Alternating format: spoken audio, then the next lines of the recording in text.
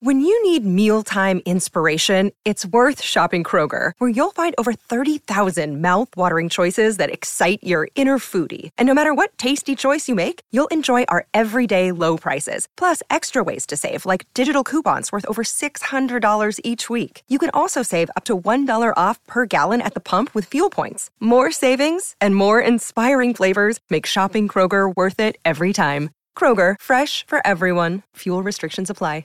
Another day is here, and you're ready for it. What to wear? Check. Breakfast, lunch, and dinner? Check. Planning for what's next and how to save for it? That's where Bank of America can help. For your financial to-dos, Bank of America has experts ready to help get you closer to your goals. Get started at one of our local financial centers or 24/7 in our mobile banking app. Find a location near you at bankofamerica.com/talktous. What would you like the power to do?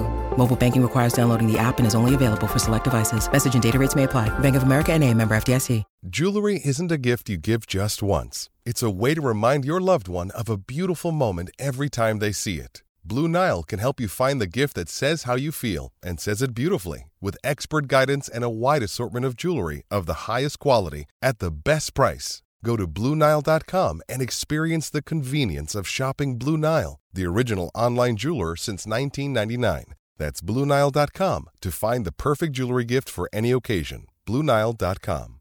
Oh, it's a goal. Who got the assist? Who got the assist?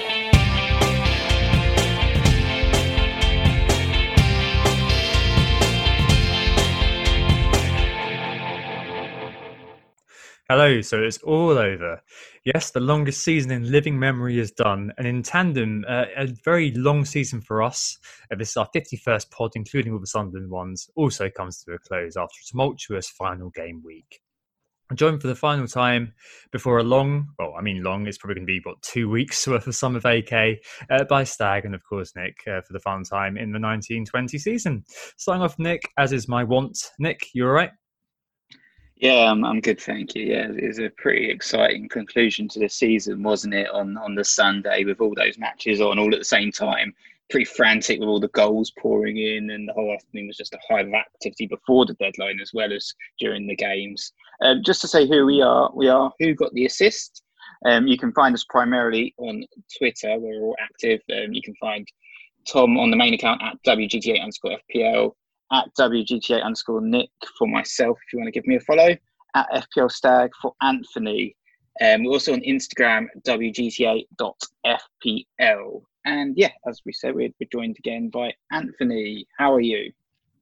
Evening, lads. Good to be back for one last time for this season. It was a good kind of mad final day. It wasn't like final days of previous years where I remember kind of goals going in all over the place, whereas I think this one, it was more, there was kind of FPL important moments happening every few minutes, but not much else. So it was a funny end to the season, but definitely a frantic one. I think, to be perfectly honest with you, the bit that got the heart racing the most was probably the 15 minutes before with the team sheets, etc. That was a complete and utter cluster of the highest order, but good fun nevertheless. Anyway, the agenda for this pod, of course, we don't have any transfers to talk about this week, thank goodness. So we're going to first move into our final day tribulations and stuff. Then we'll reflect on the season as a whole and have a look then at prices for some key men, or think about prices for key men for the coming season. And we'll also nominate some key awards for just best players in different positions, etc., as we normally do at the end of every season. But first of all, we are going to start with our final game week review, game week 38. Okay, so perhaps I should kick off proceedings, seeing as I finished the highest of all of us in the end. Finished about 82k overall rank, which, to be honest, I'm not particularly happy with. But, you know, beggars can't be choosers, I guess. Free hit, I finished with 79 points, which was a green arrow in the end. For my free hit, worked out okay-ish. I think I looked at my actual team in game week 37 versus my team in game week 38, and I was only 2 points better off with my free hit team. So not an exceptional free hit, but happy with the 79 points at least.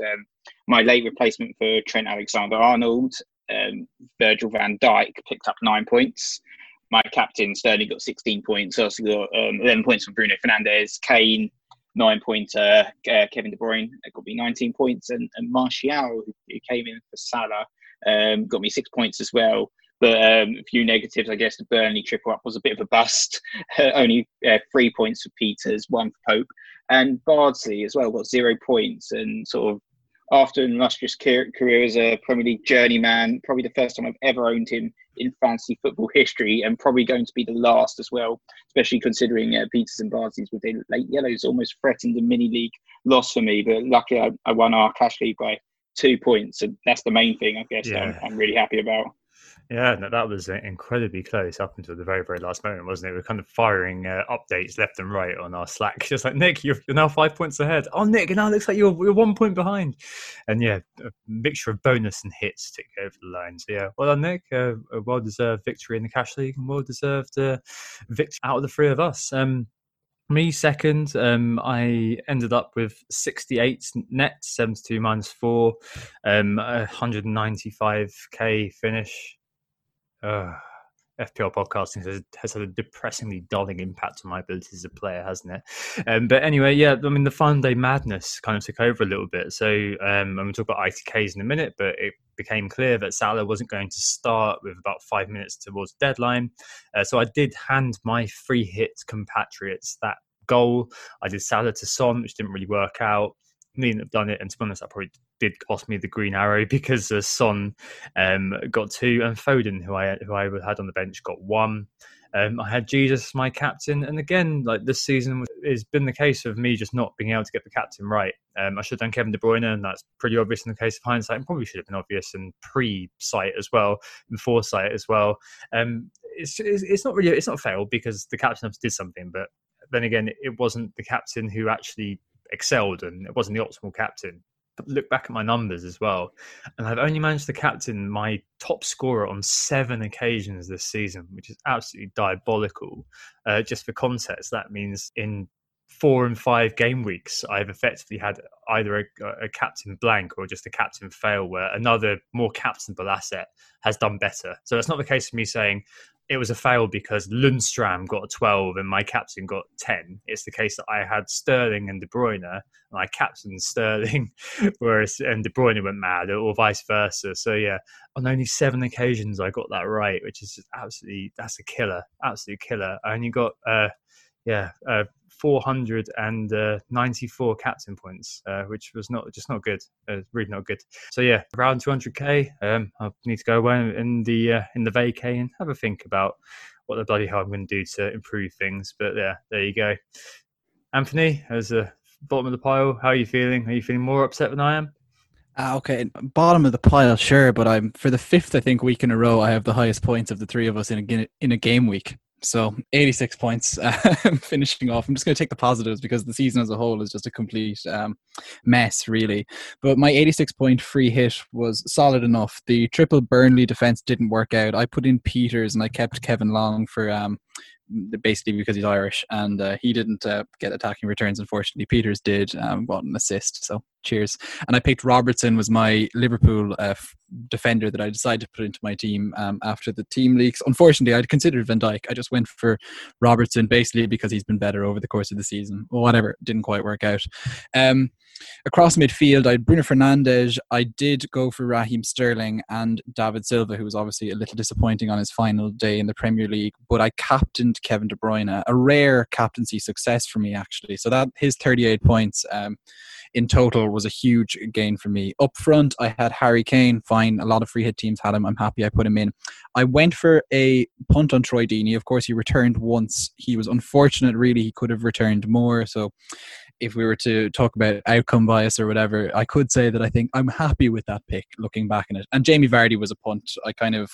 I went with my heart really on that, and I kind of thought that he could return big if Leicester were to finally perform for nearly the first time since Christmas, really, against United. Didn't turn out that way. Leicester missed out in the Champions League. He still got his golden boot, basically, thanks to goals scored between August and December. Fair play to him, but unfortunately no returns from me there. If I'd had Aubameyang in that team, that's a 100-point game week, but nope.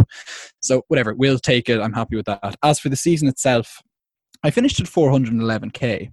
That is disappointing for somebody who has been writing about FPL part-time, I guess, for 4 years now, who appears on a podcast week in, week out now, I guess, but have always been someone who's been on podcasts or whatever. Of course, it's not a great result. But when you consider it is my top overall rank over the course of this season, at least that's something. It wasn't a collapse. At least I pulled things together and improved as the season went on. My captaincies were the biggest problem. I have 474 captain points. When you consider that my captain scored between 1 and 6 points on 17 occasions, you realize that, okay, sure, I did manage to nail it a few times, but when I just, for the most part, completely messed it up. So that's disappointing. I took 52 points worth of hits as well, so 13 if you want to do your 4 times tables.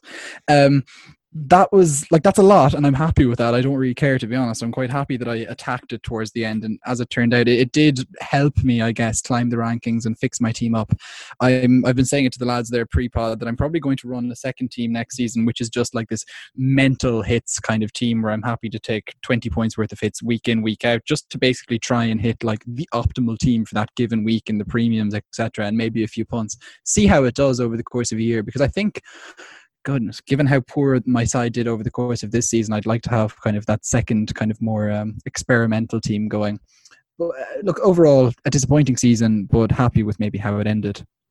Yeah, definitely have that exit velocity, which may suggest that next season you will be, in terms of your overall rank gain, next season, game week 1, you're going to be number 5, and by the end of the season you'll be number 1. So there you go. Actually, yeah, forgot to say that, of course. I had my best game week results ever, being ranked 1 in the world for multiple game weeks in a row. Just loads of other people were too, but yeah, statistically. That's true.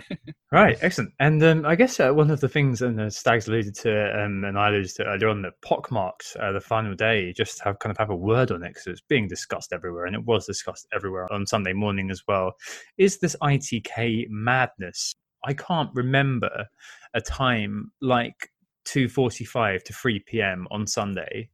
It was just absolutely crazy. I mean, one guy who disappeared, another guy who wasn't going to say anything, and then we was a desperate kind of scrabble for information. You had fraudsters everywhere, and then suddenly you have this sort of Liverpool kind of person who came through and said, "Oh, Salah's not playing. It looks like TAA's not playing. It looks like Mane's not playing." And then we were able to make transfers, but then you see people, complaining that they're not able to make transfers because they're in another kind of another time zone, and obviously it's not fair to be waking up at 2 a.m.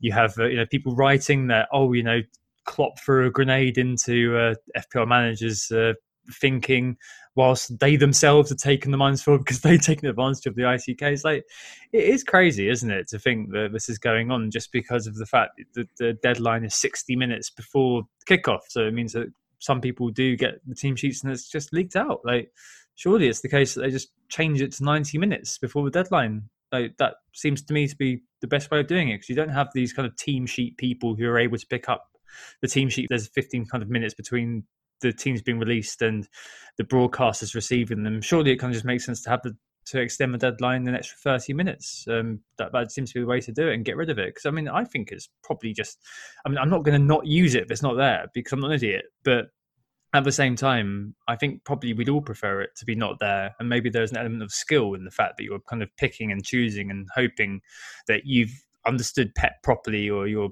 getting the players in who are likely to play the most minutes, right? I mean, that seems to be my view on the ITK system. I don't know what you guys think. It's not really right that, some managers will have that advantage of being able to see team news and make those changes just a few minutes before the deadline, and take it like we did, obviously, but take advantage of the fact that Trent Alexander-Arnold wasn't playing, and Mo Salah or Sadio Mane wasn't playing, and find suitable replacements way ahead of the deadline. And yeah, it was completely mental, wasn't it? It wasn't just the Liverpool leak. There were a few other leaks going around.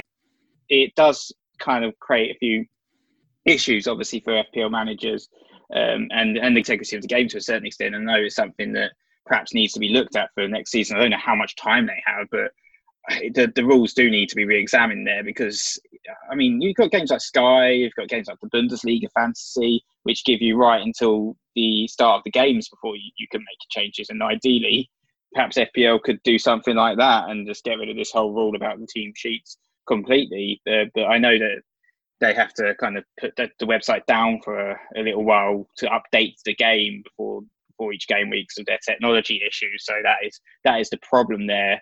So obviously, the 90 minutes may be another solution, but at the moment, At the moment, it's just adding too much of an advantage to certain managers, and it's not fair for other managers, unfortunately, who want to play the game. Some people are asleep. They're in different time zones. Some people are at work. Some people are driving. Some people are watching their kids play football matches in random fields across England or in other parts of the world. Like, there's always going to be, some people are in nuclear submarines and it doesn't come up for air for every 3 days or something, and they can't access the internet. Like, I don't think we can start catering for like all the people who just happen to be in all of these, some very mundane, some bizarre situations. And I think the 1 hour, if anything, is the perfect amount of time. And I think, okay, if the leaks are there, they're there. If you're really into the FPL, you can go and chase it down. That's no more than with stats. If you really want to invest your time / your money / whatever, you can go and get that slight edge. Sometimes something that deludes you, to be honest. Sometimes it's not a help at all having all the information or the extra information. So, okay, fine, right. You can go and chase it if you want to.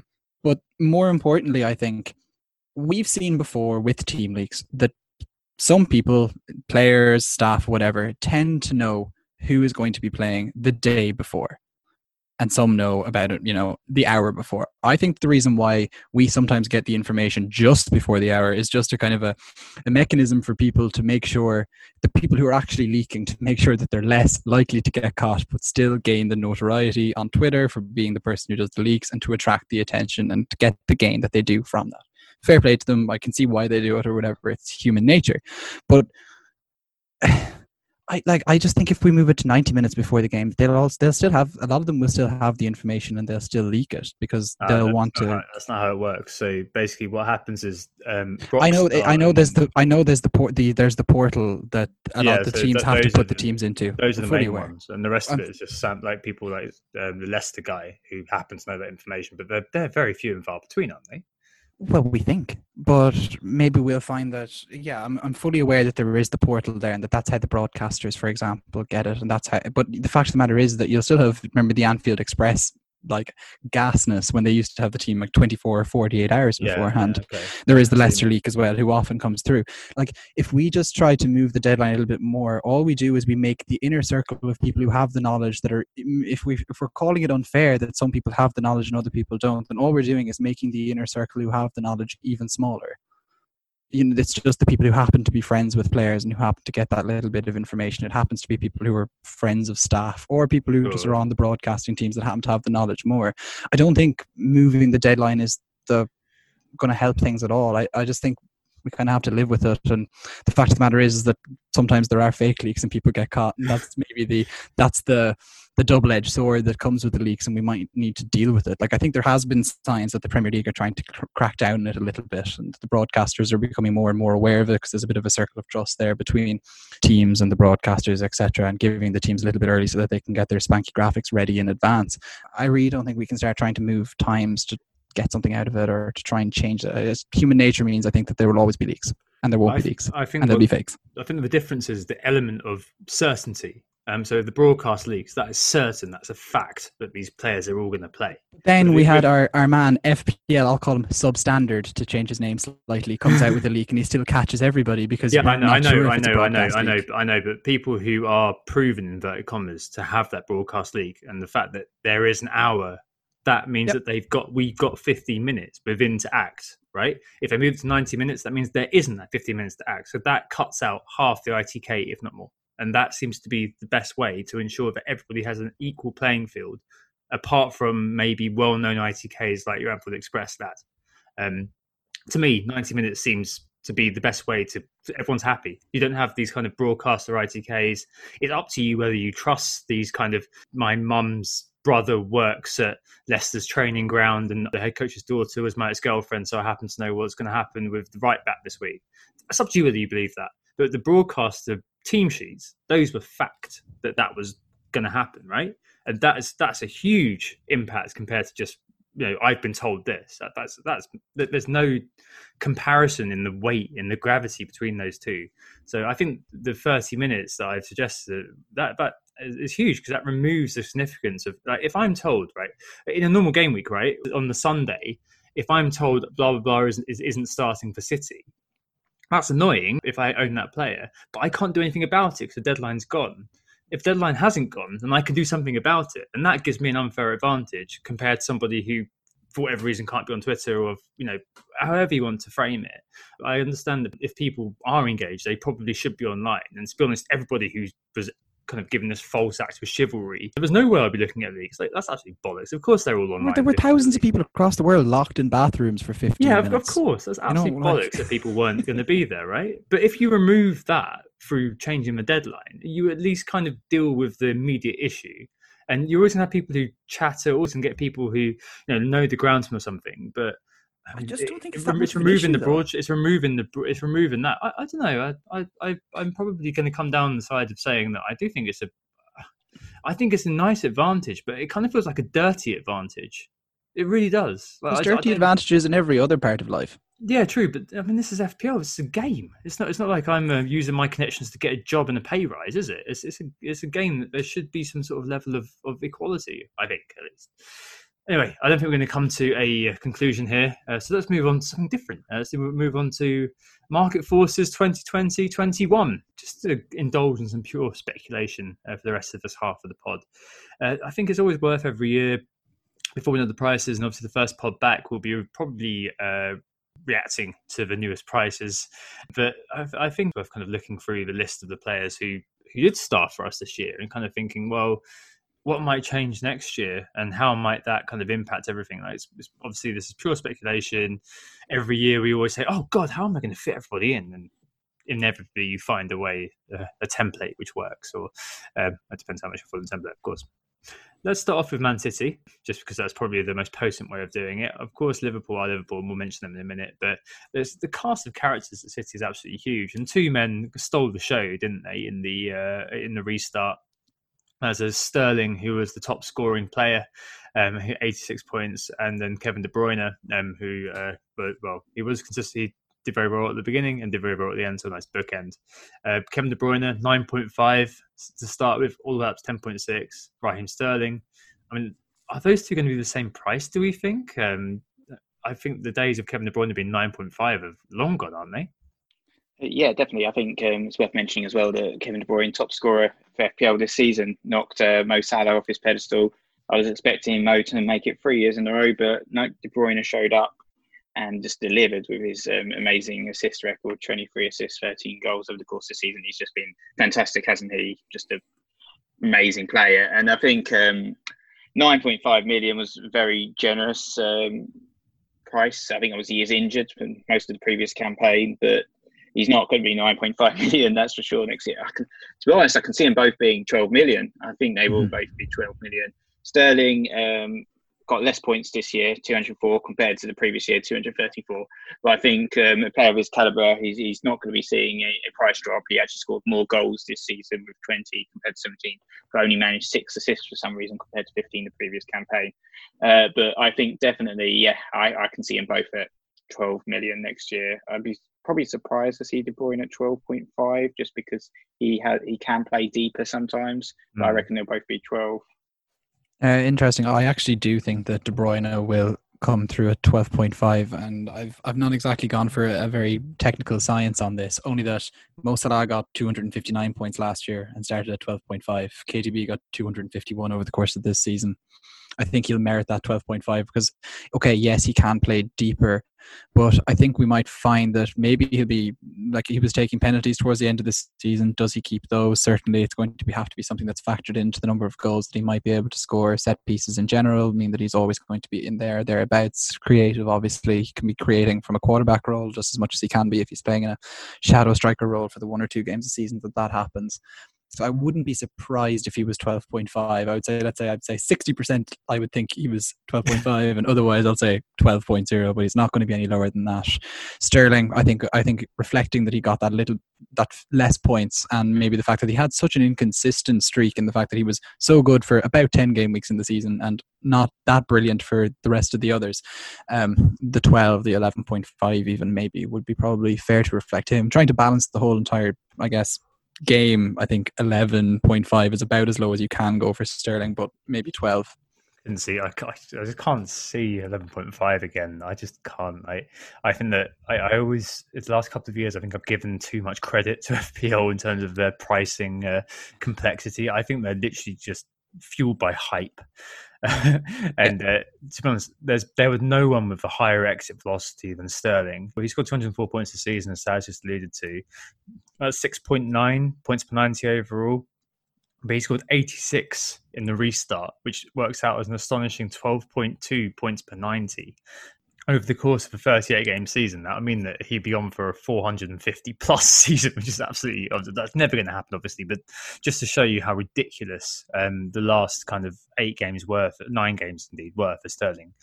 But no, I wouldn't be surprised if we saw De Bruyne and Sterling probably at a similar sort of level. I think one offers kind of that drip feed. So Kevin De Bruyne returned points in some way above appearance in 22 of 38 games this season. He only started 35, but however you skin it, that's kind of within high 50s, early 60% in terms of returning in a game. That's a pretty good chance. We love consistency as FPL players. And obviously those assists are buffeted with goals and buffeted with bonus. Absolutely fantastic. Like with De Bruyne as well, we've just seen him score his highest amount of goals in a Premier League season by, quite a distance. He had 13 goals this season. Like his highest previous to that was 8 in a season where he played about 200 minutes more than he did this season. So you're we're talking about a player who's, he's on the up, or at least he's reached his peak as a player right now. It's just so hard to justify taking anything off him. Is he having his Yaya Toure season though? That's the thing. Like, was this season his Yaya Toure, and is he going to kind of, the likes of Bernardo Silva and things like that are going to come back into the team? Whoever they sign, like Adam Hopcroft was saying that maybe Grealish would be a good fit for City. So all of these players coming into City, maybe that will dilute his goal share. I don't know. This is obviously all speculation, but maybe this year was his magnum opus in terms of scoring goals. I don't know. I think with Mo Salah, the 12.5 million, obviously 0.5 more than what I was suggesting De Bruyne would get, but obviously Salah as well had that pedigree of the 300 points the year before as well, so was even more recognised as a top scorer in the Premier League. Was KDB scored a lot of goals this season. I just think perhaps considering the amount of price hikes they're going to be doing, and we're going to be talking about some other players in a minute, 12.5 million might be too steep to make it fair to fit in all these players. I wouldn't be surprised though. Like if I was trying to ascribe intelligence to the guys who are doing the pricing, I'd probably say that you need to force a choice for FPL managers and not just kind of corral people into a template. So if you go with KDB, you can't then say, I'm going to make a Salah and Sterling inclusion. That's going to be impossible. You're going to have to probably choose one and then probably choose one of the others and go without. I think we saw it last season a little bit where you had kind of Kun Aguero and Mane and Salah and Sterling. Like you could have made a choice around that. I think maybe that should be accentuated a bit more this year. Just to mention as well, one player that should be mentioned a little bit is Mahrez, after his cameo, produced a golden assist and 9 points. Salvation for the likes of Neil Murray and FPL General. But he was actually second for Man City in terms of points per 90 season long. He was just behind Aguero. Aguero got 8.16 points per 90. Mahrez got 8.12. And he actually had a better points per 90 than Kevin De Bruyne. 8.12 versus 8.07 for KDB. Obviously, the impacts of Mahrez have been shown by the potential impacts of Mahrez has been shown by this game. But I mean, as we documented on the last pod, it's not like he'd been coming off the bench every time and knocking the points away. So, I mean, if Mahrez is given a 9, it was 8.5 at the start of the season, he was given a 9.5 with 5 subs. That could be fantastic value for money, couldn't it? Just to have and hold in your team and occasionally just get an absolute trough to puff your game week score, no? Yeah, the one thing I would say is that I feel like those 3 City slots are going to be on a bigger premium come the start of next season. I think that their defence is finally going to be shored up. They can't possibly go another season without signing another centre-back at minimum. Exactly. So suddenly you're looking at trying to fit one defender from City and I think at min, and then 2 attackers. It's going to be pretty difficult. Yeah, I think with Mahrez, I can see him being perhaps a 9 million. It's worth highlighting. Obviously, it's not his. It's only his 3rd highest score since FPL began. He got 240, unbelievably, back in 15-16 when he was a 5.5 million asset, and that year he only was 9.5 million the following season. So that might perhaps temper some of the KDB valuations, considering, we've got the spread of players that are going to be highly priced. And then in 2017-18, he got 195 points. And that year he was only valued the next season at 9 million. So 9 million max, but perhaps 8.5. Before we move on to Liverpool, worth quickly talking about the City forwards. Obviously, there's two of them, Jesus and Aguero. Now, Jesus started the season 9.5 million, perhaps a little bit steep in the valuations, considering he'd never really delivered in a big scale in the Premier League this season, thanks mainly to Aguero's injuries. He's actually had his best ever campaign with 14 goals and 8 assists, finishing the season 146 points. Now, I don't think off the back of that he'll have a price fall. I'm seeing probably being another 9.5 million for Jesus next year. With Sergio, he started the year at 12 million and he's spent a lot of it injured, even though he was brilliant when he was actually fit, getting 16 goals. But I don't know, perhaps if they're going to be increasing De Bruyne by 2.5 million, they've got to. This is what I meant about kind of finding the money to do the other price rise to make the game fair. Still, I could perhaps see Aguero dropping in 0.5 or something like that, maybe back down to 11.5. He was 11 million in 18-19 after scoring 169 points. So I certainly can see a small fall for Aguero for next campaign. Yeah, I think I can see that 11.0-ish price tag coming for Aguero as well. And I've gone from my exact science of 17 goals in 2018-19, so last season, saw Harry Kane reduced to 11.0. So Spurs were highly fancied coming into this campaign to not necessarily challenge for the league, but to definitely be a top 4 team. It's easy to forget that at this point. So I think if we're to kind of give that big team premium, starting striker premium that you would expect to have, and they can't not give Aguero that premium, even though I'm sure the questions are going to start again of he's old, or someone's going to come in, or whatever the hell, syndrome. Yeah, exactly. It happens every single year. It's like, he's finished, and then no, he's not finished. He's not Anti-Nami, to go to that meme. But yeah, look, 16 goals this season, even though he was really missed so much of the campaign. Huge fall in minutes, reduced definitely from 12, but not much lower than 11. Yeah, no, I wouldn't be surprised. I'd be surprised by a Kane-esque below 11. I think that would be a bit of a shock, to be honest. Staying with the premiums then, the champions 2 key men, Mane and Salah. Not much between them again, especially if the other isn't playing. If the other is injured, the same 6 strikers, just buy the other one. But what's interesting looking at the data is that Mane does lose out to Salah in terms of the numbers. So Salah's shot volume is double Mane's near enough. E.g., Mane's got 34 shots on target, Salah's got 59. Similar big chances though, 29 for Mane, 30 for Salah. But Salah's such a stats machine, isn't he? It was absolutely crazy. XG of 21 compared to an XG of 14.7 for Mane. Really, Salah was in with a shout until the Kevin De Bruyne Fan Day madness of being the top scoring FPL player yet again. Ends on 232 compared to Mane's 209. So he did have a little bit of kind of leeway over his fellow African. But still, I just wouldn't be surprised to see Salah given that extra 0.5 just because of the hype surrounding Salah. He's always going to end up kind of getting a few more owners, I think. And, comparing that to Kevin De Bruyne, I wouldn't be surprised to see next year that people go with Salah plus KDB as being auto includes, plus another man from Liverpool. I'm sure we're going to mention him in it, TAA. Salah next year, are we looking at kind of the same, another 12.5, do you think? Yeah, I reckon so. I can't see him. Well, he definitely won't have a price rise, considering he scored less than he did the previous campaign where he was priced at 12.5 million. So if he's not priced at the same, all it would be is a price fall. So yeah, there was only one player this season that was 12.5 million. That was Salah. There wasn't anyone priced any higher than that either. And, he could potentially have a fall to 12. That's a possibility that they decide to drop him 0.5. Mane as well. He won't be. I can't see Mane being 12.5. I can see it probably being a 12 million and a 12.5 million for Salah. That's my prediction, at least. I was surprised, actually, that I looked at my stats earlier. I'd only owned Salah for 15 game weeks this season, less than half the season, which was a bit of a surprise because I feel like he's one of those players that's sort of always in my team, so I was quite entertained by that. Very little to add really on either of those two Liverpool players, only that I do think that Salah will merit 0.5 more than Mane no matter what. I think it's just, as you say, it's really the statistics kind of back that Salah should be scoring more than Mane. In our heads, certainly, given I guess his Golden Boot season, that we would consider him a better striker in terms of like goal getting, maybe not as a better striker of the ball or finisher, but certainly a better player at getting goals in the Premier League, and so he'll probably be that 0.5 more, but I think Mane would be very good value for being 0.5 less than Salah, put it that way.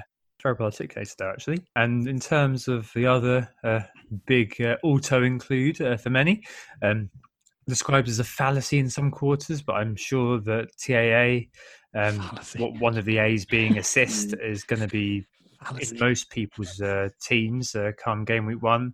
It won't surprise anybody to hear that he had the highest XA per 90 and outperformed most defenders, had a big chance of 19. Although Robertson wasn't too far behind on 14 comparatively. I mean, 8 million Trent versus 6.5 million, 7 million Robertson. TAA's in all of our teams regardless, isn't he? Well, we did see back in 2011-12 Leighton Baines being priced at 8 million, but I'm not sure that we're going to see Trent valued at that, just based on recent history with FPL and their pricing model. For instance, Robertson actually scored 3 more points last campaign than Trent did this campaign. So Robertson finished the campaign on 213 points compared to Trent's 210 this year. And Robertson's only got the 7 million valuation alongside Trent. So I wouldn't, maybe a 7.5 million for Trent, just because he is so good and he's so young, and perhaps he hasn't even reached his full potential yet. So he could even do even better next campaign. But I'd be surprised to see them hike the defender to up to 8 million, just because they don't tend to price defenders that steeply typically.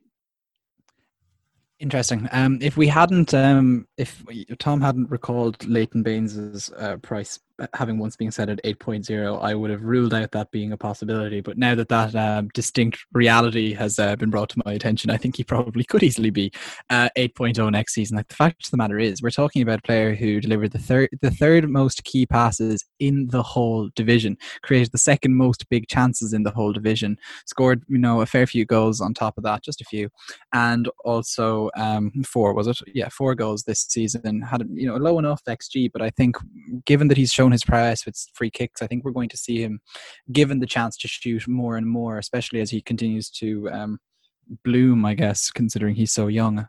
If he was a midfielder and he was a Liverpool midfielder in this game, I don't think we would even have a question about having him in our teams at 8.0. But the fact of the matter is, because he's a defender, we have this mental block about him. 8.0, he's just frankly so good. And that Liverpool defence, by the way, it's not going anywhere. It's still going to be good. He's still going to get clean sheet points along the way as well. So it's whatever price. Honestly, if he's 8.5, I think he's still on my team. I think it's basically like FPL, the engaged FPL manager's little secret, isn't it? After scoring 200 this year, over 150 last year, I think you can see the upward trajectory, as you've said. And I think that bulk at 8.5, and I can't see them going to 8.5. Maybe Leighton Baines in his prime-esque 8 is as high as they go. 7.5, I think, will probably. Yeah, but I think we need to remember as well is that the previous season he was only earning his place in the team. This is his first full season in that Liverpool team. It's so easy to forget because he's been a concrete member of our FPL brains for over nearly about 2 years now. The fact of the matter is that this was his first season playing over 2,500 minutes in a 3,400-ish minute season. So he's really only becoming what he could be in FPL terms now.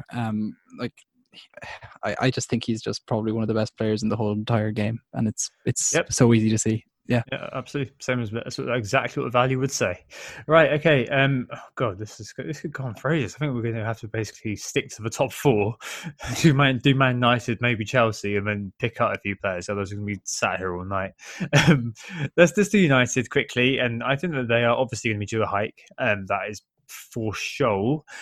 Bruno, the highest points per 90 over the course of the season, will come as no surprise to anybody anywhere. Is he going to regress? Who knows? 13 goal involvements in 10 games. Absolute madness, effectively. And I think we might see a little bit of repositioning as well with the United key men, right, Nick? I mean, you've got Martial, Rashford and Greenwood, who could all do the hokey cokey. Martial heading up to being a striker, Greenwood and Rashford back to midfielders. I mean, Martial, wow, I mean, from nowhere, he became the third highest point scorer in mid since the restart behind Raheem Sterling and Bruno. So, yeah, there'll be a lot of interest in how that United dynamic front four is priced, won't there? Yeah, definitely. I think with Martial, he is going to be forward next season, so that will be factored into his score. Certainly, I did some quick maths, and if he was a forward this campaign, he would have got 169 points, which would have been the sixth highest forwards out of all of them. Not too shabby, and would have outscored the likes of Harry Kane. Just as a sort of comparator, I looked at kind of like Jesus and Firmino, and they haven't been reaching those kinds of totals recently, but were priced at 9.5 million. So I think 9.5 million push perhaps for Martial, I think was probably right. I can't see him being as low as 9, but then maybe 10. But I think they'll have to factor in that he's changed from midfield to forward. So I reckon 9.5 million for him. But Rashford, on the contrary, he's going to be classified as a midfielder potentially, just because of the position he's been playing in that United team. So if FPL follow their traditions, he would have actually got an extra 26 points as a midfielder, and would have returned 203 FPL points this campaign, which would have been 3 more than what Martial actually scored, making him the 5th highest scoring midfielder for this campaign. It's more than the likes of Son Heung-min has been scoring. His son's was sort of 9.5 million, more than the likes of Eriksen, believe it or not, was 9.5 million midfielder as well. So I reckon for Rashford, I kind of had him down. If he's a midfielder, I think probably about 10 million would be my estimation. Again, the other one we mentioned very briefly was Mason Greenwood. So yeah, he made 100 points this season, first campaign, had an excellent time. As a midfielder, he'd got 119 points. As a comparator, that would have been about 8 points less than Pulisic got for this campaign. And considering Greenwood hardly played until the end, that's really, really good for him. So I think probably him and Foden probably are going to be the players to look at, because they're not going to have huge price rises, and they could be really good value options for next campaign. So I reckon Greenwood could be like a 7.5 or something, and could be like the player to own basically next season. So I think that's what I thought about those guys. And finally, you mentioned Bruno. Did some more maths here. So 117 points in 14 games. If he managed over the 38, big if, that would have been a phenomenal 317 points over the course of the campaign. So big if, but still that's huge. And I think with that in mind, I could see him being as steep as about 11 or even 11.5, probably 11, I reckon, for him next campaign. And anything less would represent 10.5 would definitely be a bargain, I think, for Bruno next campaign. So I had him down for about 11 million.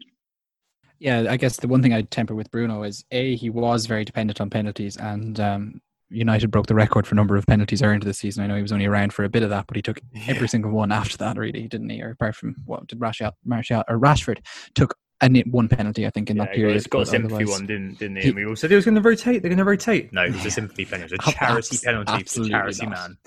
Jesus. Meanwhile, the one thing you would say with Bruno is that I guess if De Bruyne was so cut price at the start of this season, it's not impossible that we'll see him coming in cheaper just in this whole balance up the game type thing. We can dream.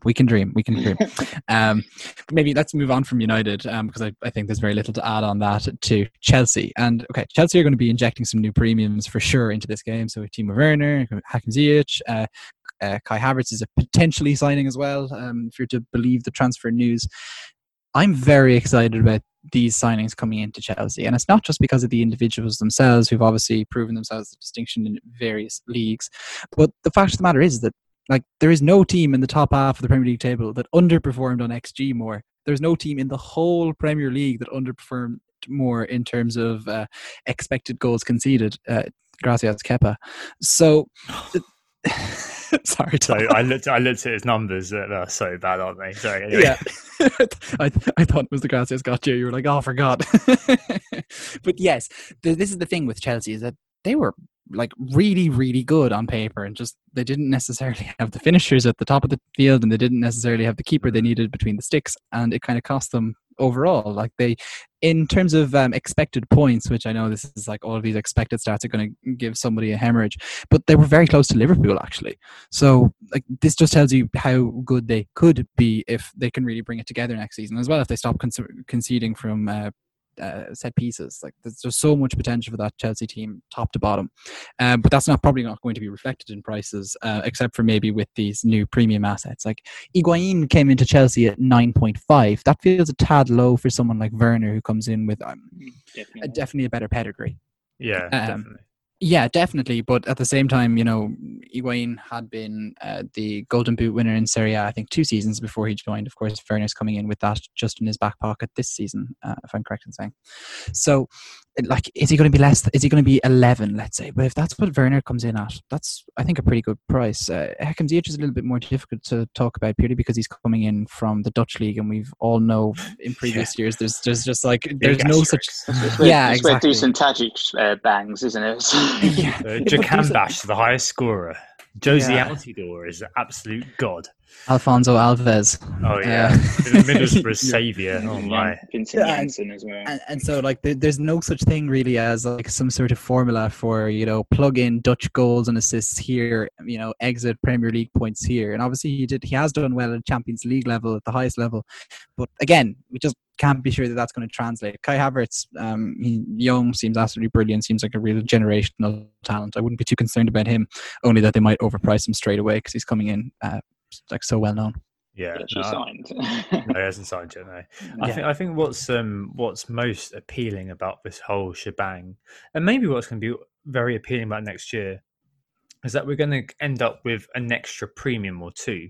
So we've had the same sort of collection of premiums the last couple of years, and the only thing that happened at the start of this year was that Eden Hazard left, and we hadn't had that premium to replace them with, and I had players who are able to kind of have that level of consistency. The highest priced player was Pulisic, who was new to the league, whereas in the past they've solidly had this extra premium. There was no other option out there in terms of a player like that. So, yeah, as Stag mentioned, Timo Werner coming in, very exciting. 28 goals, 8 assists last season. Astonishing 3.92 shots per 90 last year, according to Understat. And XG per game of 0.75, which is absolutely mad. Watching him, though, just a quick watch out. He's a bit wasteful. So, countless games when we were playing Fantasy Bundesliga, I watched him. He would have 4 or 5 chances to match, and only score 1. Be prepared. He obviously does have the data to back him up, but he is going to flounder a lot of chances as well. He also operated centrally at Red Bull Leipzig, and it has been suggested that he might be fielded out wide, cutting inside Aubameyang style. It'd be interesting to see where Lamps plays him, whether he opts to continue on with Giroud / Tammy and sticks Werner on the wing, or whether Werner does get that mid-central spot. So yeah, that'll be interesting to see what happens there. Another one, as Stag mentioned, Ziyech averaged 10 assists per season for Ajax over the last few years. Last season, a huge 16 goals, only 6 this year. There's still lots of SPG, as the guys have said. Watch out, there's a Dutch player coming in from Eredivisie. Did well in the Champions League, but again, slightly different to playing Burnley on a Tuesday night. And finally, Kai Havertz, 12 goals, 6 assists last season in the Bundesliga. Very young, but it'll be very interesting to see what happens with him. And of the old guard / people still at Chelsea, Giroud's done very well this year, actually, come to think of it in terms of points per 90. But the one who comes through is Pulisic. So Pulisic was the highest in terms of points per 90 this year, 6.62. Buffeted, of course, by that penultimate game weeks off the bench to absolutely smash it. So, I think Chelsea will be interesting, aren't they? Yeah, certainly. I don't think it's going to be like this campaign, though, where there were so many bargains at the likes of Chelsea and Manchester United, because they've had better seasons and Chelsea are buying a few players. This campaign, I think the value is going to be spread a little bit more thinly there. But I think perhaps Arsenal and Spurs might be teams to look at for a few more bargains, if we're going to try and hunt for bargains, and we're going to have to when we start our game week 1 teams, because unfortunately we're probably not going to be able to load up on like De Bruyne and Fernandes and Salah very easily.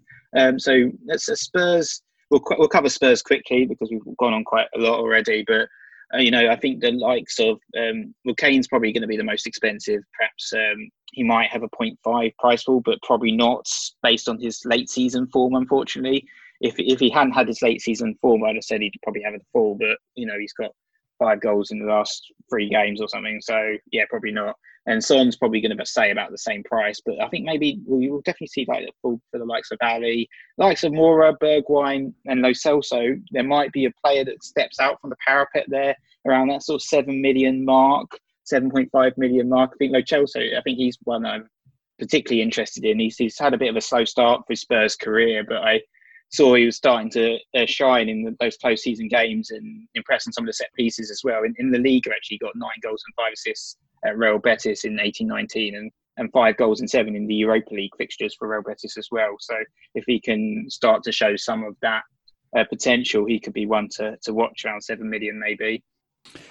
Look, with Spurs, like you'd think United's price at the start of this season might reflect what we can expect with that Spurs team in terms of their pricing. Pogba was 8.5, Martial was 7.5.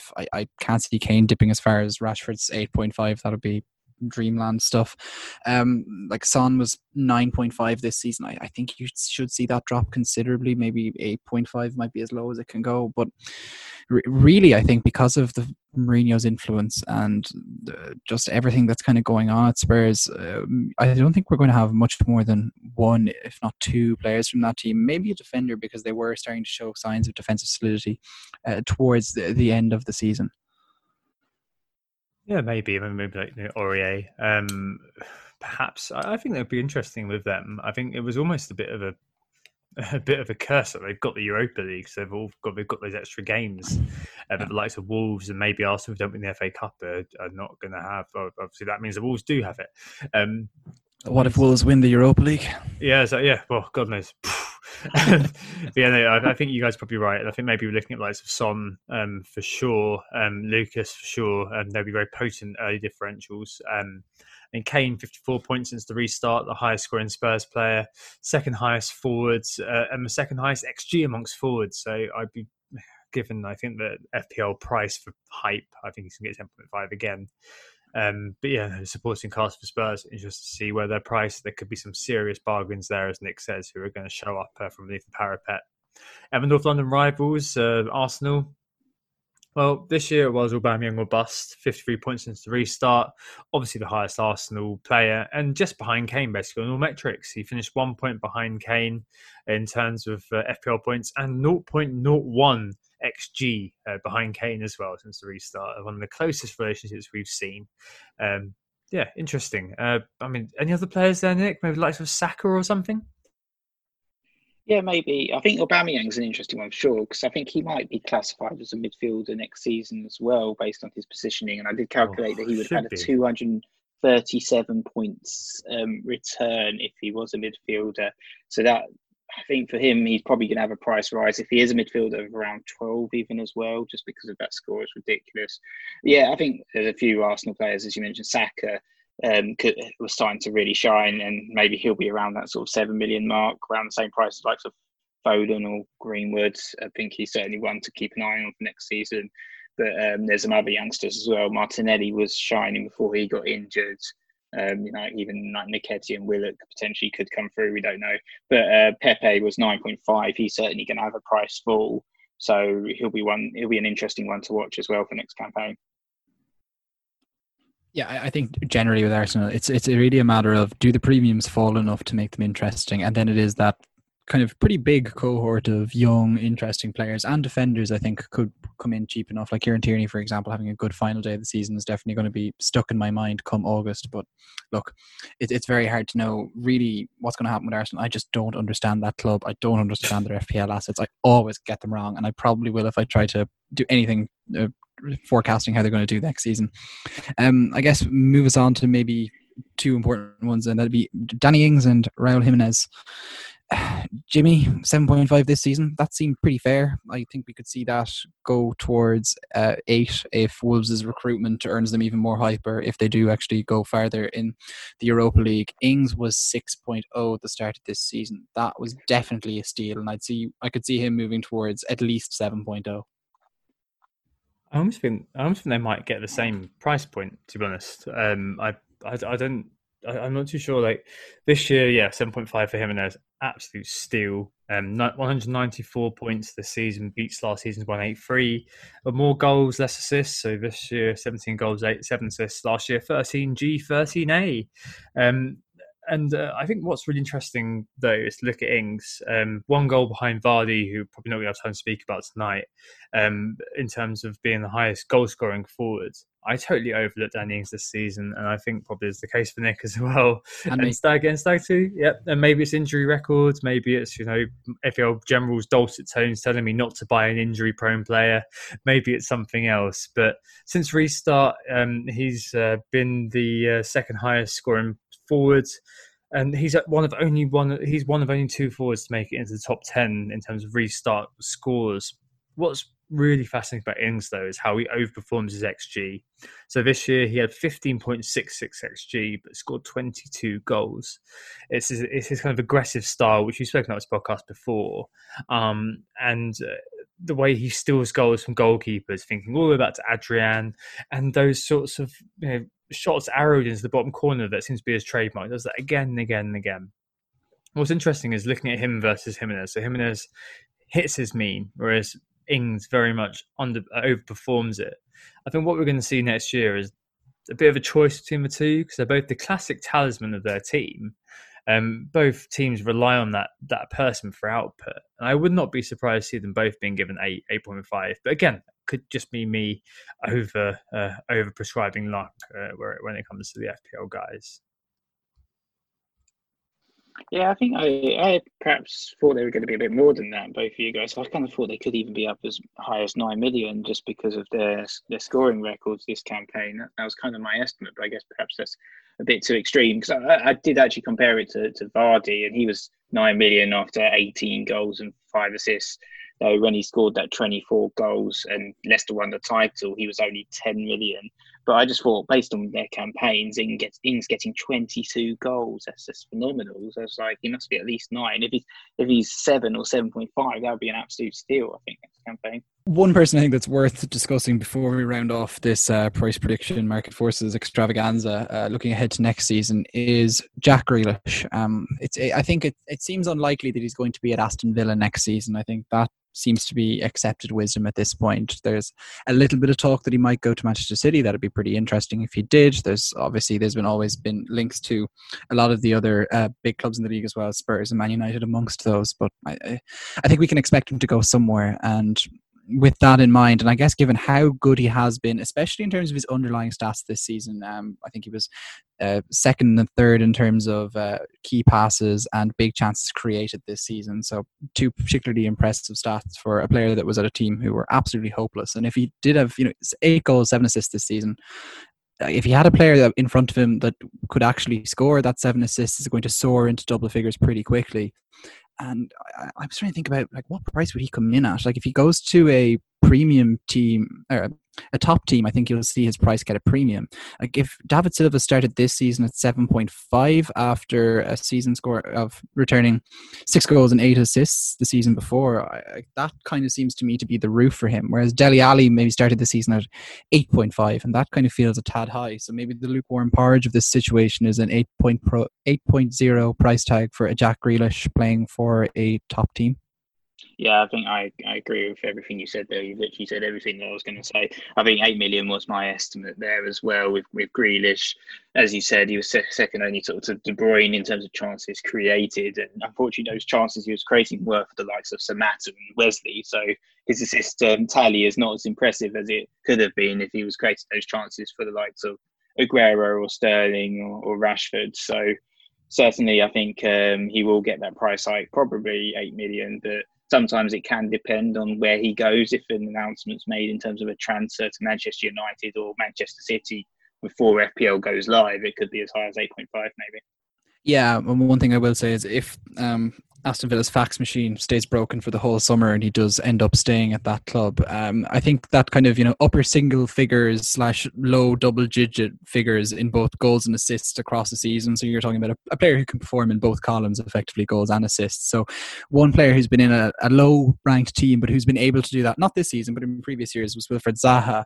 And he started at 7.0 for 3 seasons in a row, sometimes as a mid, sometimes as a forward, but 7 kind of seems to be that upper limit. 7.5 would be crazy, I think, if he was still at Aston Villa next season, but maybe we might expect him around 7 if he does end up staying at Villa madly. Yeah, no, absolutely. Right, well, could probably keep going for absolutely bloody ever. The likes of Richarlison, Antonio, blah, blah, blah, all in the list in front of us. But in fact is, we've been talking for about an hour. So probably time to take a break there. Probably going to, the rest of this speculation will be unheard, but bear in mind that come the price list release, I've got them all right. I've cut them to keep this podcast brief, but just bear in mind that during the discussion that got cut, we got all of the price predictions correct and absolutely called it correctly because we are ITKs of the podcast world. Right, okay, let's take a break there, and we'll be back with you very, very shortly. Who got the assist? Hello, we're back of the season, and it's time to catch up with our mini leagues. I've taken Nick's role because Nick is going to be doing the Zombie League. But let's kick off with the actual Engage Managers League. Stag, the mini league update. How did it end? So Neil Thompson squeaked into the top 10 down from 7th after not having basically any chips left to use in his final week. So 72 points brought him to 2,465, which was still very solid going for Neil after the whole season. Declan Rinn made it back into the top 10, having been absent for a few weeks, up from 17th to 9th thanks to his free hit team scoring 91 in spite of captain Harry Kane. Mark Bird flew back into the top 10 as well from 13th up to joint 7th. His team Tweety Dreamers, 2,467 points, 86 in the final week. Graham Wilshaw as well, using bench boost to his benefit, up from 9th to that joint 7th with Mark Bird. Down to 6th from 5th is MJ Maljavri with his team The Cop, 2,468 points. Free hit team Sterling captain, obviously didn't quite go as well as he'd have hoped. Down to 5th from 4th, Martin Janssen, his team No Co Enough got 68 points on a free hit, so that was a bit disappointing for him and brought him down a little bit. Jake Gallagher up from 8th to 3rd in the final week. He's joined 3rd with Sean Clark and his team Eli Peugeot Athletic, which he captained Bruno Fernandes and didn't use a chip, so pretty good going to get 81 points and climb the rankings there. Alex Coates got the last green arrow of the season here. He came from 3rd to 2nd. His team Holler at Me, 2,499 points. No chips used in the final week, but still 85 points, even though he captained Sterling. And finally, the winner is Nathan Wollaston. He's been top for a few weeks in a row now. 2,505 points, 72 points this week, even though he captained Sterling. He ended up finishing 27th overall and 70 points behind the world number 1. So absolutely brilliant, really, from Nathan, and a great season. Fair play. Yeah, well done, Nathan. Well done, Nathan. A really fantastic performance, and great. And I also saw a friend of the pod, Luke Jurdy. Where did he end up, Nick? Oh, that was Zombies. No, it's the Zombies. Okay. Cool. All right. And Nick, in terms of the dead teams as opposed to the engaged teams, how did the Zombies do this season? I say, well done, Nathan, as well. Yeah, finished overall ranked 27th, won a number of leagues, including PVA's League of Doing Bits as well. So excellent season for him. But yeah, the Zombies, first off, we're not necessarily going to do this next year. Just requires a lot of administration for it, etc., etc. So I think it's possibly going to be the last year of the Zombies, unfortunately. But looking at the teams, there's a few cheating teams as well in the top 10, and this was part of the problem. So many people entered teams but decided to cheat, and you have to remove each team one by one. So a small minority have unfortunately ruined it for the larger group. But there were a few people I saw did very well. My friend of the pod, Luke Jurdy, was on one of the pods. Previously came top 20 with The Walking Dead, 2,171 points, OR 428k. So about your level, Stack. Also, Samuel DB, another friend of ours on Twitter, did very well as well with his team, Zombie Luca. He came about 13th with 2,191 points. But the top 3, Zombie Cats, with 2,247, and Epic Shrug with 2,247, who got the brains. Both did excellently, 140k finish for them. The Salah captaincy sort of letting them down, I guess, at the last minute there. But our winner was Mari Vespo with the VAR crawl. 52 points to wrap up the season, 2,256 points, just outside the top 100k, 119k OR. Again, it's the Salah call. Unfortunately, as the captain, just not helping in the last minute. Salah captain, De Bruyne vice captain. Those guys clearly the key for our zombie teams like Vardy, Martial, and in defence, Pope obviously in goal, Robertson, Laporte, Dean, and Van Dijk. That was the setup clearly to do big at the back. Worked for that zombie team there. Yeah, very, very well done. Yeah, we'll see if we do it again next season. I mean, it's a great marketing tool, but equally, can we bother to deal with the administration and keep it going and police it throughout the course of the first season, especially at the beginning? It's an absolute nightmare, isn't it? The amount of people we've got to remove, and the really unintuitive administration paying from FPL does not make it easy. Yeah, we'll see. Might be back, maybe not. Who knows? Normally at this point we have our listeners' questions, but I think, given the fact it's the end of the season and probably that it'll be along a similar theme, we decided, this time we're going to do something else entirely, and it is the awards. As the season recedes in our rearview mirror, just say goodbye to a few of the key outcomes as this season has borne on. So, to start off with, unimaginatively, the goalkeeper of the season, according to us. So, if I may go first on this one, and I'll kind of reverse it around after that, nods around okay. I think probably it's going to have to be Nick Pope for points. Ederson outscored him in the restart, got a golden glove, but 170 points scored, 4.5 million. That's outrageous value, isn't it? Like, I cursed the day I sold him, to be honest. In general, in terms of the stats, it was actually very close between Dean Henderson and Nick Pope. If you really look into the expected data. So Hendo, his XGC, expected goals conceded, was 47. He only conceded 33. That was the highest discrepancy. On the other side, as I mentioned earlier, laughing at Kepa, his XGC was 38 and he conceded 47 goals. But on the other side to Hendo, Pope's XCS, expected clean sheets, was 9. He kept 15. That's pretty damn cool in terms of point outcome for FPL managers. So I've got to give it to Pope, and I think that it's a shame that next season, just to continue earlier on to point and get to him, but it's a shame next season. I'm guessing it's going to be 5.5 and probably a bit too expensive to go with at the start of the year. But yeah, it's got to be Nick Pope this season, just on a value basis, hasn't it? Yeah, I thought you might actually go for Dean Henderson, to be honest, there, Tom. But I did go for Nick Pope as the goalie of the year. I think he's unfortunate not to get that golden glove, but yeah, he's been excellent all season, hasn't he? 120 saves, made him the 4th highest in the league for saves. Also got plenty of bonus, 23 bonus points, was 6 more than any other keeper this campaign. Incidentally, Ben Foster was 2nd with 17, and I'm glad he's not going to be here next year to be a sort of an evil 4.5 million temptation for us all to try and avoid. But I think it's Pope just pipping Dean Henderson, who was also absolutely excellent this season. Certainly can see them both being 5.5 million next season. Yeah, I do feel for Dean Henderson that he's missing out on this award. With you two going for Pope, I actually probably would go for Henderson. And I think an awful lot of that is because of what he had managed to do up to the break. I know Sheffield United weren't necessarily that good after the break, and certainly their defence wasn't as good as it I guess we'd become used to it being in the first half of the season. But the fact of the matter is, this is a guy he's on loan from Man United. This is a first time in the Premier League team, and to get 13 clean sheets and to be as solid as he was and dependable, especially in those early weeks of the season when I guess we didn't know what to expect. Like, you know, by Christmas he had quite a lot of his clean sheets, I guess, and it was really bloody impressive. And I feel I don't want to forget about that. Like, I think we all knew Pope was a good goalkeeper. Statistically, we always knew he was liable to overperform.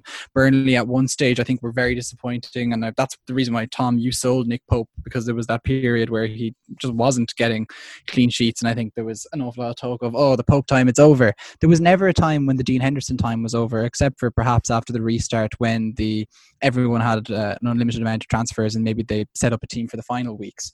Otherwise, there never would have been a time when Dean Henderson wouldn't have been a stalwart of most sides. And so for that, I would have given it to him. Sure. I just think that on a football level, I think that's probably where your point's coming from. Because him conceding less goals than he should have conceded, that is great. That is fantastic. Problem is that probably happened after he conceded one. And the fact is that with Pope, because he kept more clean sheets than he was expected to keep, the discrepancy between 9 and 15, that's an extra 24 points for FPL managers. I think that on the FPL level, that's probably a little bit better. In terms of it, and Dean Henderson's XCS to actual clean sheets, the discrepancy wasn't as high. So I think probably that'd be why I give it to Pope. Objectively, subjectively, I probably would give it to Henderson. For football reasons, I give it to Henderson, but I think in terms of FPL players of the season, you've got to give it to Pope. We agree to disagree, yeah. Maybe. All right, okay, let's move on to the defenders then. I'm going to give it to the defender with the highest points per 90. That's obviously Marcos Alonso, a 6.28 points per 90, 5.95 for that loser, TAA.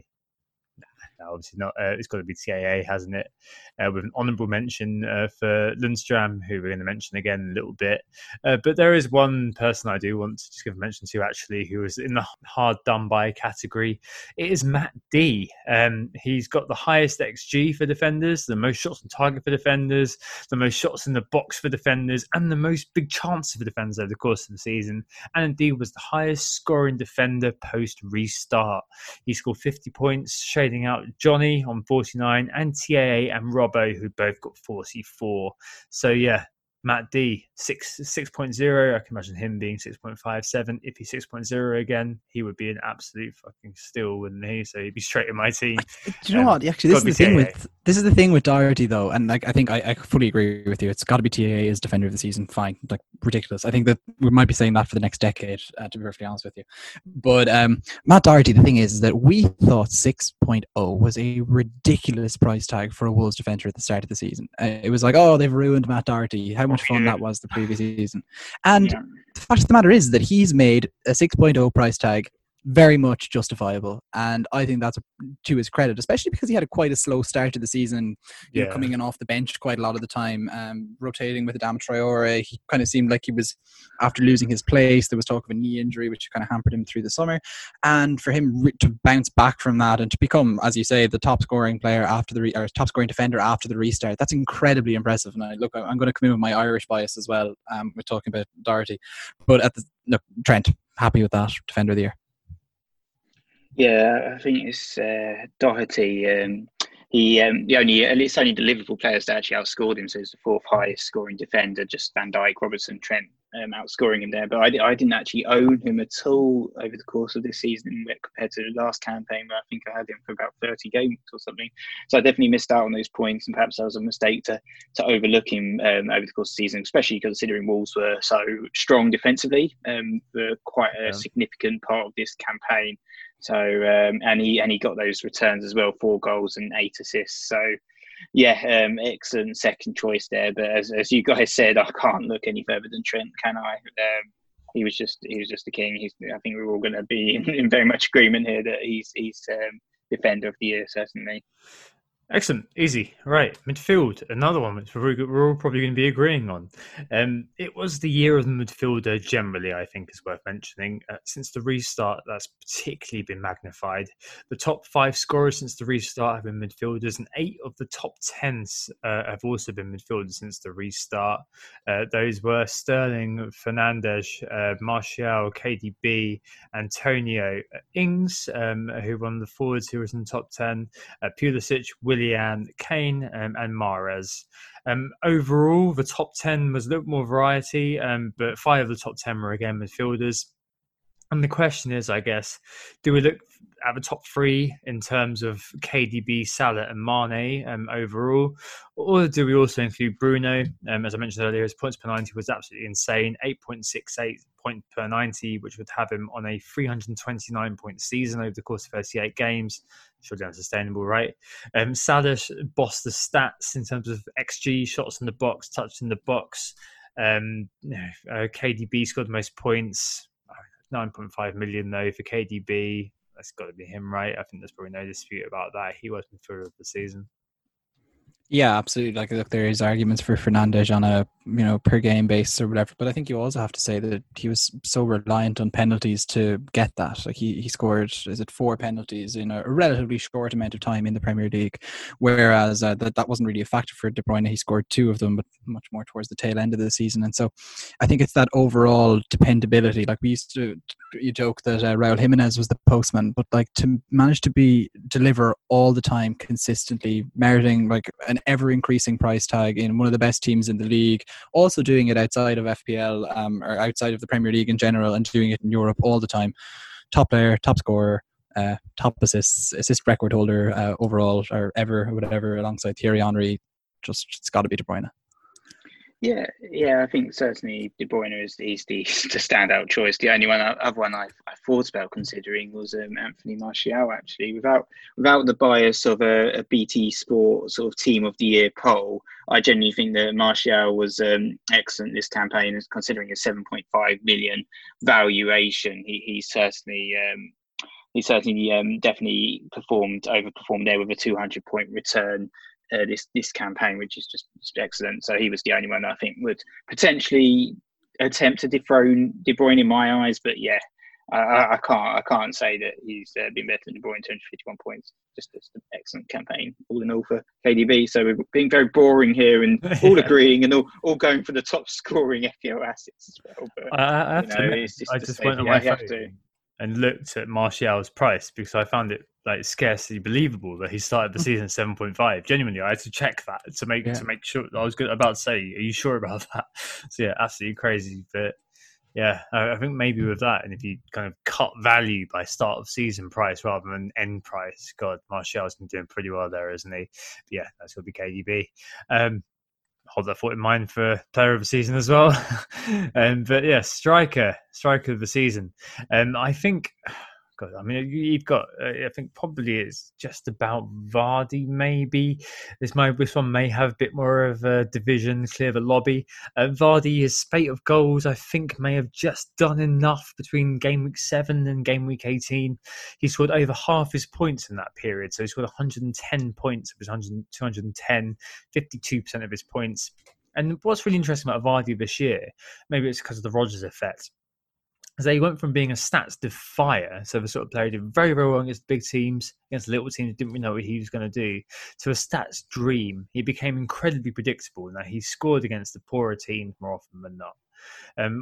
What is interesting is just behind him, just 5 points behind him, in fact, was Pierre-Emerick Aubameyang yet again.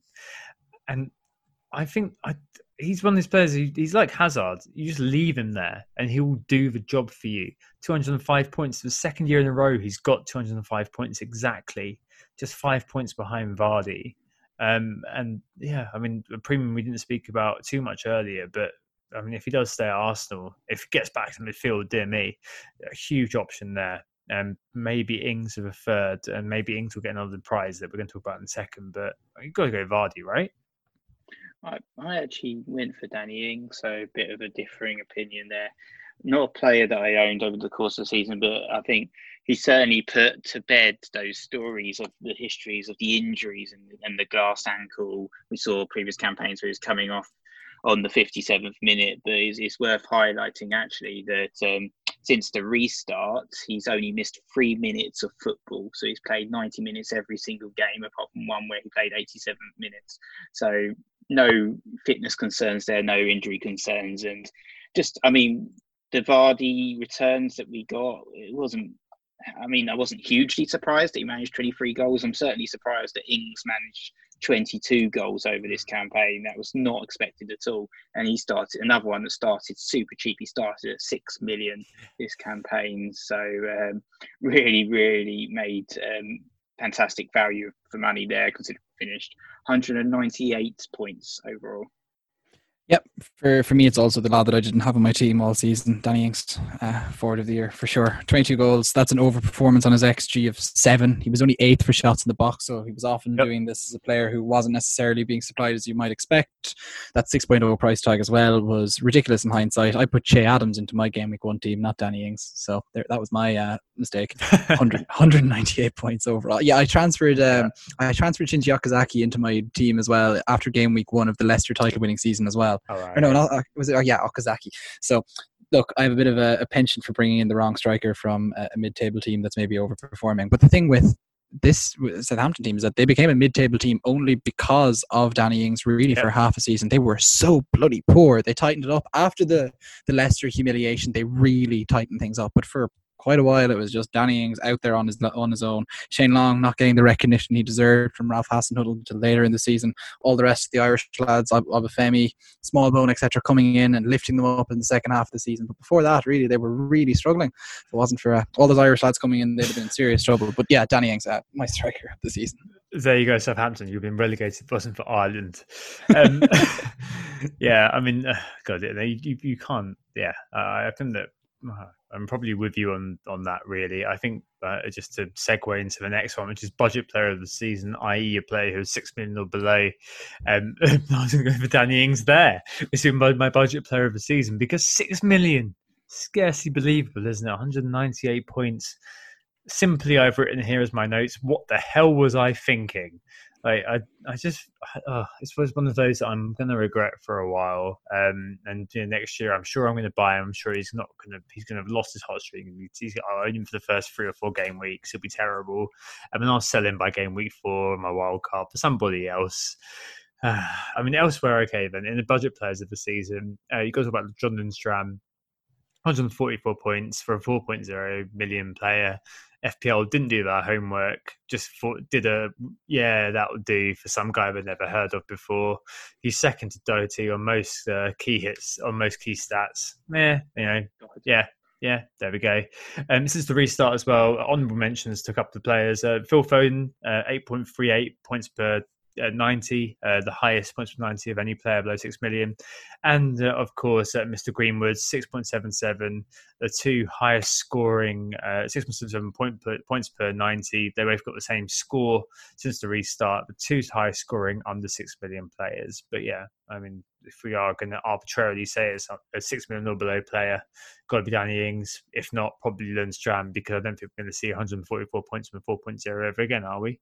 Yeah, I actually would have gone for Lundstram just on the base. So I think there's a bit of recency bias coming in that means he obviously lost his position and was kind of in and out of the team and was no longer, let's say, the stalwart that we'd become so used to. And as well, as we mentioned in the goalkeeper of the year section with Dean Henderson, Sheffield United's defence was just not quite the dependable defence that it had been as well. So his attraction kind of just fell on many fronts as the season went on. But at 4.0, it was absolutely ridiculous. Like, he was still second in defenders across the season for shots with 43, just behind Alexander Arnold, who had 44. Just to kind of give you an idea, like a player who had, who definitely wasn't playing all that much as the season went on, was still right up there in gross terms across the season. Like, ridiculous, really, in hindsight.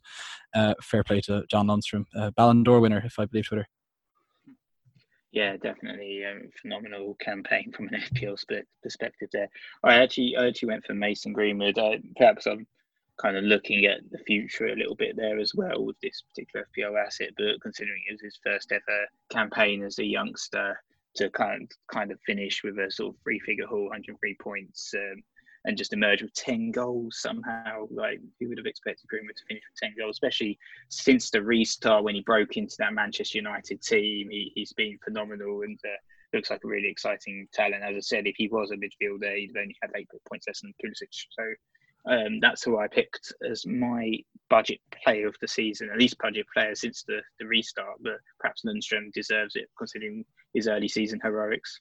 Yeah, I definitely think if the season was 10 weeks longer, I'd have probably been going for Greenwood, considering he'd have probably added 4 or 5 goals to that tally. Like, it was kind of all going his way, wasn't it, as the season went on? Exactly. You know what? I called it. I had Mason Greenwood in my Game Week 1 squad, so... Right, okay. Mid-price player of the season. For me, there's only one option here. So if we're defining mid-price player as a 6 to 9 million player, Only one option here. I think it's probably Anthony Martial, 7.5 million to start with, and I'm basing that probably on recency. But since the restart, an eye-catching stat, he's got 10 points per 90, which would be a exit velocity of 380 points over the course of the season. Obviously, as Nick mentioned earlier, critically over indexing on the price that he would score if he was a forward, but still, I think that 7.5 million for Manchester United starting striker, especially as Bruno came in, I guess I think that he's the guy who gets it for me, just because of a myriad of reasons. But I think he's probably the one who, again, similar to Ings, that was overlooked and was consciously gone without for me. And maybe it's a case of me trying to make up for that. But yeah, it's got to be Martial for me, I think, in terms of looking at things from a bit of perspective. Yeah, he was a player who was mid-priced and probably should have been in a lot of our teams a lot more. Interesting. I actually probably would go for Trent Alexander-Arnold, who did outscore Martial across the whole season. Probably should have done that as well. Yeah, we've talked about him ad nauseum in the Defender of the Year category, but I would have definitely given him that mid-price Player of the Year for pretty much all of the above reasons that we mentioned earlier. Yeah, I actually went for Anthony Martial here. I didn't really think of Trent as a mid-priced player just because he's sort of a premium defender. But Martial for me, mainly for the reasons already spoken about on the pod and the reasons that Tom just quoted as well. Oh, I think that actually, if I was, probably should have thought more about including TAA in this bracket in my head, because I just feel like he's the obvious. You guys filtered by attacking. Yeah, I did. I genuinely did. I genuinely did, because I think I kind of thought, more than 6 million. Yeah, but Tom, it's those casuals who ignore the defenders. It just shows the mental block, which is true. And I've never espoused to be more intelligent than anybody else. So yeah, it just shows that I'm also affected by the same issues that affect everybody else. So yeah, if anything, this proves that Stag is the cleverest man around. Jesus Christ. Right, okay. And moving on to the premiums. Salah, Mane, Aubameyang. Or is it the player of the season and the premium player of the season and the midfielder of the season? Oh, the triple hat-trick from Kevin De Bruyne. I think, just to kind of keep the session very, very short, because I think they probably will fall into one. Kevin De Bruyne, for me, takes premium of the season. If we're going to take 9.5 as being premium, which is just about right, to end player of the season and midfielder of the season all in the same way. Last year, it was Sadio Mane for me, who was player of the season and premium of the season. This year, Kevin De Bruyne gets those two, and indeed gets all three, in fact. It's the same as Mane did last year. But Kevin De Bruyne, I think, reframed fundamentally the way we think about him. So right now, I don't think anybody could imagine a world where he wasn't an essential member of an FPL team, at any FPL team. Not like right now, but over the course of any season, if you chose a player, he would be in there. But he was so low priced for a reason, 9.5 million, because injuries meant that last year he didn't score more than 100 points, right? He missed the vast majority of the season. That now seems scarcely believable that he got that 9.5 million. He's been Mr. Consistency. He's played the majority of minutes, and he's returned 36 goal involvements, 22 goal involvements in the 35 games he started. In many ways, the perfect fantasy asset. So I think this season, De Bruyne was the man. We saw Salah in a couple of years ago scoring over 300 points. So we've seen better. But in the context of this season, it has been De Bruyne's season. So consequently, I think he's been premium of the season, player of the season, and midfielder of the season, all rolled into one. So yeah, hat-trick De Bruyne. What do you guys think? Yeah, hat-trick for De Bruyne there. Done. I think last season Salah was player of the season for me. He hasn't done it 3 years in a row since we started the pod, unfortunately. I think this year it's all about Ginger Kevin, and he's done the hat trick. Agree? I of course I agree overall, but I think we need to give an honourable mention to the 1.2% owned, 5.2 priced Jordan Henderson. Of course, the real player of the season. No, it's complete crap. Like, I can't believe those English journalists voted for Jordan Henderson. It's the most deluded decision imaginable. And if he wasn't English, they'd never have voted for him. I've got it in there. I had to get it in there. It's ridiculous. Yeah. Ridiculous. Not even the 5th best Liverpool player this season. Yeah, I think that all of the stuff about the fact that he was carrying the team forward, blah blah blah. But why didn't Wes Morgan get Player of the Season? Why did yeah. Yeah.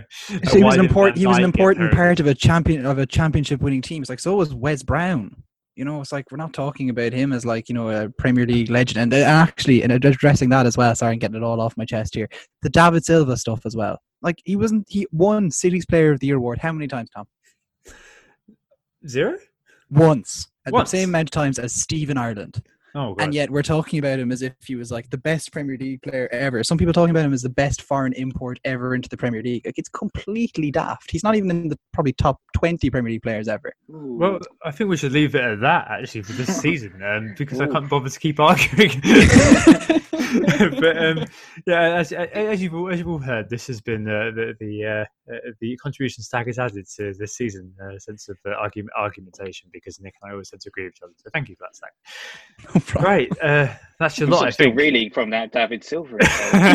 Sorry. I was like, I warned them in the WhatsApp group chat earlier. I wanted to get that off my chest. All right, I'm glad. Right, it's midnight, Stag. Round up.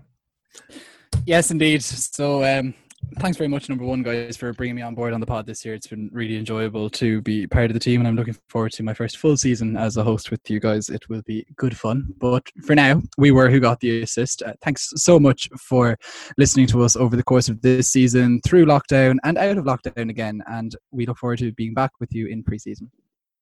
Yeah, thanks very much, guys, for listening to us through this very, very long campaign. It's going to be a short break for us, not very long at all, because it's probably only going to be a couple of weeks before we start looking at stuff like fixtures and the new prices for next season and stuff like that. So it won't be long before you hear us again. But yeah, really enjoyable campaign yet again, and we look forward to our 4th season of Who Got the Assist.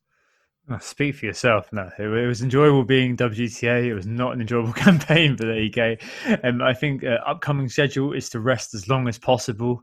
Then we've got 4 pods penciled in for the pre-season, so a little bit more truncated than normal. We'll be skipping the usual A to Z because we simply don't have time given work and other commitments. But we'll be back for a price reaction / fixtures pod basically when we can.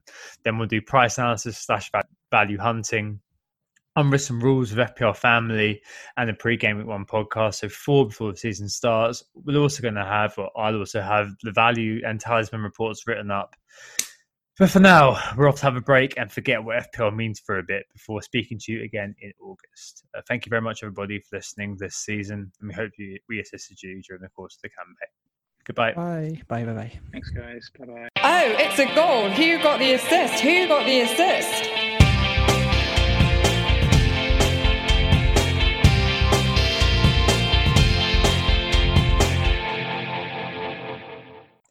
Sports Social Podcast Network.